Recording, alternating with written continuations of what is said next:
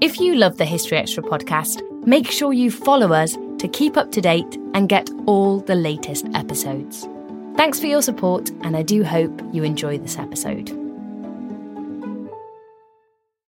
This episode is brought to you by Indeed. We're driven by the search for better, but when it comes to hiring, the best way to search for a candidate isn't to search at all. Don't search, match with Indeed. Use Indeed for scheduling, screening, and messaging so you can connect with candidates faster. And listeners of this show will get a $75 sponsored job credit to get your jobs more visibility at Indeed.com/HistoryExtra. Just go to Indeed.com/HistoryExtra right now and support our show by saying you heard about Indeed on this podcast. Terms and conditions apply. Need to hire? You need Indeed. This episode is brought to you by Visit Williamsburg. In Williamsburg, Virginia, there's never too much of a good thing. Whether you're a foodie, a golfer, a history buff, a shopaholic, an outdoor enthusiast, or a thrill seeker, you'll find what you came for here and more. So ask yourself, what is it you want? Discover Williamsburg and plan your trip at visitwilliamsburg.com. When you need mealtime inspiration, it's worth shopping Kroger, where you'll find over 30,000 mouth-watering choices that excite your inner foodie. And no matter what tasty choice you make, you'll enjoy our everyday low prices, plus extra ways to save, like digital coupons worth over $600 each week. You can also save up to $1 off per gallon at the pump with fuel points. More savings and more inspiring flavors make shopping Kroger worth it every time. Kroger, fresh for everyone. Fuel restrictions apply.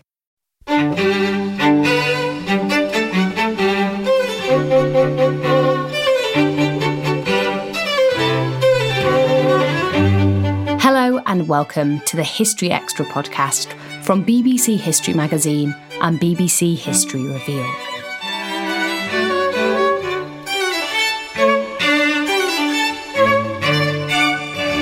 I'm Ellie Cawthorne. 2022 is the History Extra podcast's 15th birthday. So to mark 15 years of fascinating historical conversations, we've asked 15 historians to nominate a figure from history who they think deserves their 15 minutes of fame. Some are inspiring people who deserve more airtime today. Others are those whose significance in history has been overlooked, and some simply led fascinating and unexpected lives. In today's episode, Professor Michael Wood nominates St Hadrian of Canterbury. Speaking to Spencer Mizzen, he hails the achievements of this 7th century scholar, who helped turn early medieval England into a cultural powerhouse. Hi Michael, thanks for joining us today. No, it's great to be with you. Now, this conversation is the latest instalment of our 15 Minutes of Fame podcast series. And you, Michael, are going to be giving 15 minutes of fame to Hadrian, the 7th century North African scholar who did so much to transform learning in early medieval England. Now, Michael, I wonder if we could start by you just giving us a brief overview of Hadrian's life story so we can get a real feel for what he achieved in his life. Sure. Hadrian is, in terms of the people who deserve better mention in history, I think he's one of the most important in British history. The Venerable Bede, who's writing his great history of the English nation in the 8th century, says that this was the happiest time in the English people's existence, And Hadrian, I should preface his life by saying that he's indissolubly bound up with another guy called Theodore of Tarsus, who was a Syrian Greek. The two of them came together to England in 669, 670, to really targeted by the Pope to bring Mediterranean learning to the English people. And the end result of their teaching would last for centuries. People in the 10th century were saying, that we still drink from their springs. They were such extraordinary and exceptional teachers. And, they've had very little attention in the history books over so many years. And I could have, of course, chosen many figures from Anglo-Saxon England who deserve their 15 minutes of fame, but they're really interesting. And I'm particularly focusing on Hadrian because, Bede says of him that he was a vir de natione affir. So, and that's an extraordinarily interesting sentence, really, because he was a man of the African race. So although, we don't know for sure about Hadrian's background and origin, we know that he came from North Africa. We know that he came from Libya, from what the Greeks called Cyrenaica, which was the Greek-speaking part of North Africa. This was a Greek-speaking world with beautiful palaces. The palace at Apollonia was excavated pretty recently, and you can see it on the Libyan coast with temples and great buildings and palaces. And that's the world that Hadrian's coming from. And at that point, of course, the Arab invasions begin and the whole of the Near East is inundated with the Arab armies. They moved out from Egypt into this part of Libya in 642. And at that point, Hadrian was probably already a Christian priest. The very long-standing Christian community in Libya. There still is a Coptic church in Benghazi. And he would have been in his 20s at that time. And at some point around there, so far as we can guess, his amazing journey begins. He sails on the refugee route, which is still so topical today, to southern Italy, as many people did from North Africa at that time. And he establishes himself in Naples. And Naples is a fantastic center of Latin culture and Greek culture, particularly Greek culture from the 500s onwards. Many great writers were there, and huge amount of literature produced, and you see this filtered through to right across to Anglo-Saxon England.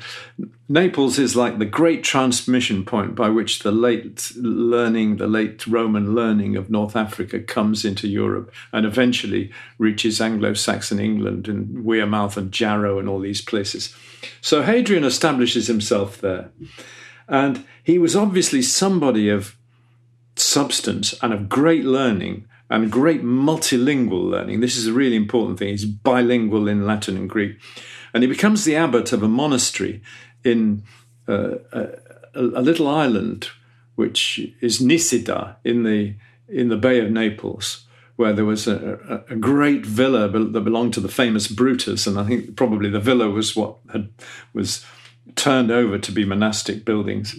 And he built up his credibility and his reputation in Italy, probably through his linguistic skills. And it may be that he'd been used as a diplomat by the Pope in journeys to Gaul. And it may be that he'd been used as a translator when the Byzantine emperor came on a visit to Italy in the 660s. So he was a known person.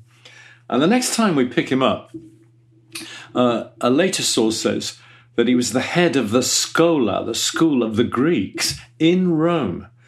There's no other evidence to support this, but he may still have been the abbot in Naples. But with all this background to him, he's in Rome. And at this point, far away in England, the land of sticks and stones, where sticks and stones were still worshipped, according to Pope Gregory the Great. Only recently there'd been the conversion mission of St. Augustine to Canterbury in 597. So this was recent history. It was still a very pagan land. A lot of the bishoprics have lapsed, and the Archbishopric of Canterbury became vacant. And the Pope, amazingly, says to Hadrian, I want you to go to Britain and to become the Archbishop of Canterbury. I mean, it's an unbelievable idea that this guy calls himself a man of African nationality, an African race. Maybe he was Berber or Amazigh or a kind of half Greek, half native Libyan, of the kind of people who'd been acculturated over centuries in North Africa. He'd asked him to be Archbishop of Canterbury, and Hadrian refused and suggested somebody else, and the other person refused. And then Hadrian suggested Theodore, who he obviously knew in Rome, who was a Greek-speaking, Syriac-speaking, Syrian-educated monk who'd been, educated in the great centres of Antioch and Edessa in the Eastern Mediterranean. So he was an extraordinary character. But by then, Theodore was 65-year-old, 66-year-old retired monk in a little monastery in a little shrine called Tre Fontane, just outside the southern walls of Rome, where there was a Syriac. So he was a lot older than Hadrian. He was a lot older. I'm guessing, we don't know Hadrian's age, but I'm guessing, Hadrian was probably born around 620, so he's probably now in his 40s. Theodore was past retirement age, and when Hadrian suggested him as the Archbishop of Canterbury. And it's another totally incredible idea that for this benighted province in the far west, they were suggesting this Greek and Syriac-speaking monk and this North African scholar from Libya of African race. Theodore accepts the post, but on condition that Hadrian comes with him, we guess, at least for the initial settling in period, if you like. They obviously knew each other, Remember, Hadrian had initially refused the job. It was probably he didn't want the stress and strain of being archbishop, So they then accept, and they go. How much of a culture shock do you think it would have been for the two of them arriving in England at that time? It's absolutely incredible. They can't have spoken Old English, although there were the opportunities in Rome with people like Benedict Biscop, and there was an English school, the Schola Anglorum. The church, the local church, is still called the Santa Spirito of the Saxons today on the sign outside it in the middle of Rome. So there would have been the opportunity for them to learn a bit of Old English, and they must have had to do a crash course in all that in order to prepare themselves for what lay ahead. And the thing you have to remember in all this is that it's a targeted mission. That the initial conversion mission in 597 of St. Augustine had been on the most basic level. Baptism of the local royal families, they're very, very basic books. They must have had psalters and the Bible, of course, the New Testament, stuff like that. But these guys are going there to bring the learning of the whole Eastern Mediterranean world to Britain. Still to come on the History Extra podcast. He was obviously a person of great curiosity, great linguistic skills, and he saw something in this whole project that was fantastic for future generations. This episode is brought to you by Indeed. We're driven by the search for better, but when it comes to hiring, the best way to search for a candidate isn't to search at all. Don't search, match with Indeed. Use Indeed for scheduling, screening, and messaging so you can connect with candidates faster. And listeners of this show will get a $75 sponsored job credit to get your jobs more visibility at Indeed.com/HistoryExtra. Just go to Indeed.com/HistoryExtra right now and support our show by saying you heard about Indeed on this podcast. Terms and conditions apply. Need to hire? You need Indeed. We don't always realise just how much our negative thoughts and experiences stick with us and weigh us down. You may find your brain constantly running through a highlight reel of bad moments. That comment your friend made last week that hurt your feelings. That frustrating thing your mum does. Or that silly thing you said in a meeting. Maybe it's time to get it all off your chest. Whether it's a tiny annoyance or something much bigger. Talking about it can give you some relief and lead you to a potential solution. That's where therapy comes in. It's a safe space to share whatever's weighing you down and learn to process it so your internal highlight reel can focus on the good stuff. And BetterHelp offers affordable online therapy on a schedule that works for you. Connect with a licensed therapist by text, phone, or video call. Start the process in minutes and switch therapists anytime. Let it out with BetterHelp. Visit betterhelp.com/historyextra today to get 10% off your first month. That's BetterHelp, HELP.com/historyextra. So, Michael, that kind of takes me on to my next question. I mean, why do you think Hadrian deserves his 15 minutes of fame? What did he achieve in his years in England that deserves recognition? Okay, well, Theodore, one thing one would say was at Theodore's age, he was in his late 60s by then, they can't have imagined it would be a long-term appointment, that he was an old man, and if age didn't get him, then the climate would, in Britain. And astonishingly, Theodore lasted another 20 years, and Hadrian, 40 years. He must have been in his 80s when he died in 709 or 710. And Bede says that they went everywhere. They did everything together.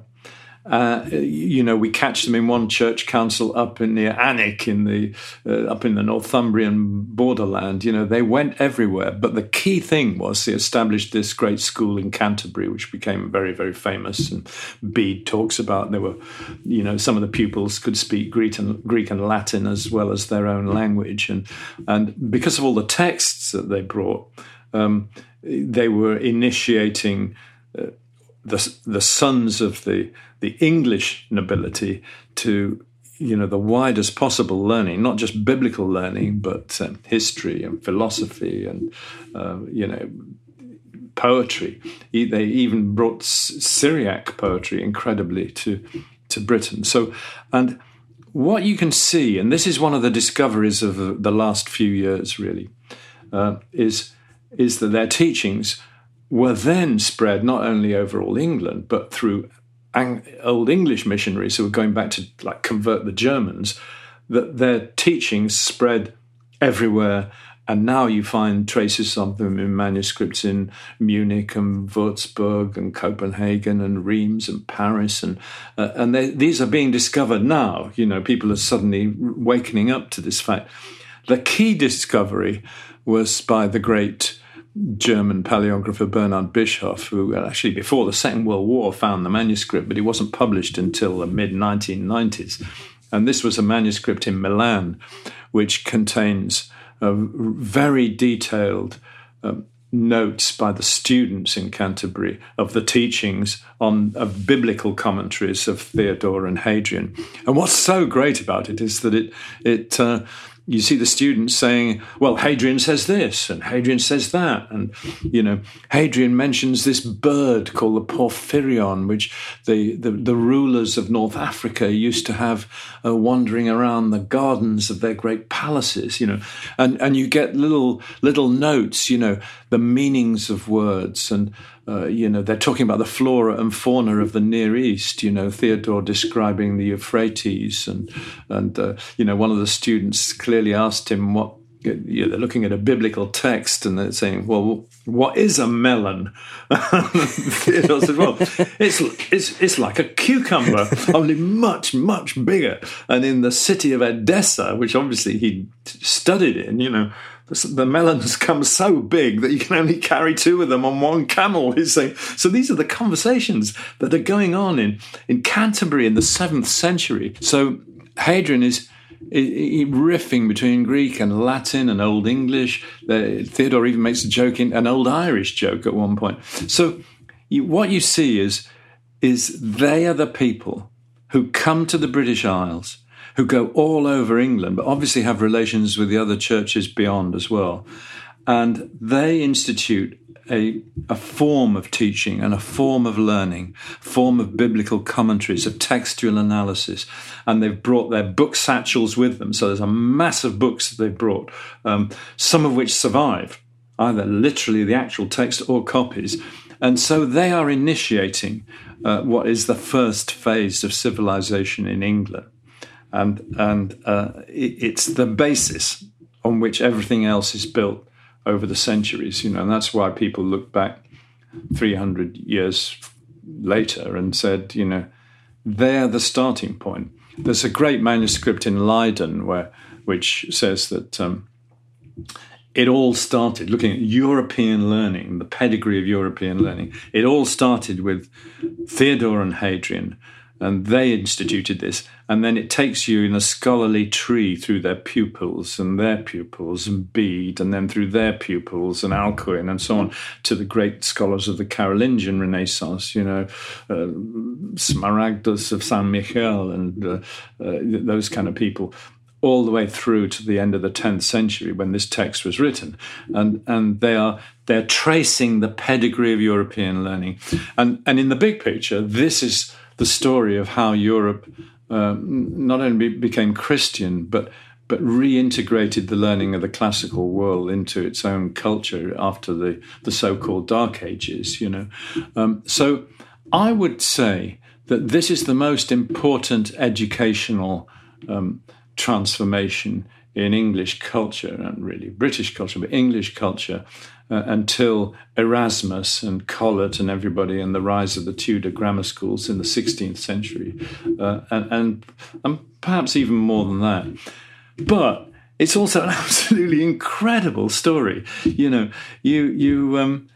can't believe it, and of course Hadrian. I imagine, I don't know, Bede doesn't tell us, but I imagine he'd only agreed to, well, I'll come with you for a while, I know the road, I've been to Francia a few times, I'll come with you and see that you're established, and we'll get the whole thing rolling, and then I'll go back and I'll probably retire to my lovely island near Naples. But he became the abbot of St. Augustine's monastery in Canterbury, that's where he's buried. He lived here for 40 years, and I'm intrigued by him. But he must have actually quite liked England by the sounds of it. If he stayed for 40 years, he obviously wasn't in a hurry to leave, was he? By the sounds of it, there's no other explanation for it. He was obviously a person of great curiosity, great linguistic skills, and he saw something in this whole project that was fantastic for future generations. And of course, it was under their aegis that Benedict Biscop founds the monastery at Monk Wearmouth, and then King Edgefrith of Northumbria subsequently, a few years later, founds the monastery at Jarrow. And these are powerhouses of European culture, foundational moments in European culture, because, of course, Monk Wearmouth and Jarrow, they would transmit that learning back into Europe through their copying of these manuscripts, So I'm really intrigued by him. If I can add a personal note, I knew a little bit about him when I started my doctoral research in Oxford, very, very long time ago. And then one night, but I only knew a little bit about him, and then one night I was sitting in the Selden end of the Bodleian Library, and the Bodlei's librarian, Richard Hunt, came over to me, and there was hardly anybody left in the library. It was like 9 o'clock at night. And he said, "What are you working on?" I said, "Well, I'm actually looking at, 10th century and this, that and the other, and transmission of the manuscripts, where they got the stuff from." And he went over and he said, just look at this. This has just come out. And it was the supplementary volume to the great catalogue of early Latin manuscripts by E.A. Lowe, Codices Latini Antiquiores. And he turned the page to a British then British Museum, now British Library manuscript, a fragment of the letters of the North African saint Cyprian. And the letters were written in the 300s. Wow. It was one of the earliest manuscripts ever, the 300s, in North Africa, probably in the scriptorium of the bishopric of St. Augustine of Hippo. And the whole transmission of those letters goes through English manuscripts, later English manuscripts. And this had been found, the manuscript had been destroyed and folios of it had been used pasted in as the bindings to hold a later manuscript. And he said, "I bet you Hadrian brought that." and you think, yes. And that's what, over the years, has intrigued me to sort of keep on just plugging away. That was Professor Michael Wood speaking to Spencer Mizzen. Michael is a historian, broadcaster, and Professor of Public History at the University of Manchester. His best-selling book, In Search of the Dark Ages, has recently been revised and republished by BBC Books and is available now. If you're enjoying this series and would like early access to more episodes to hear more historians nominating people who deserve their 15 minutes of fame, go to historyextra.com/15-minutes. Thanks for listening. This podcast was produced by Daniel Kramer Arden.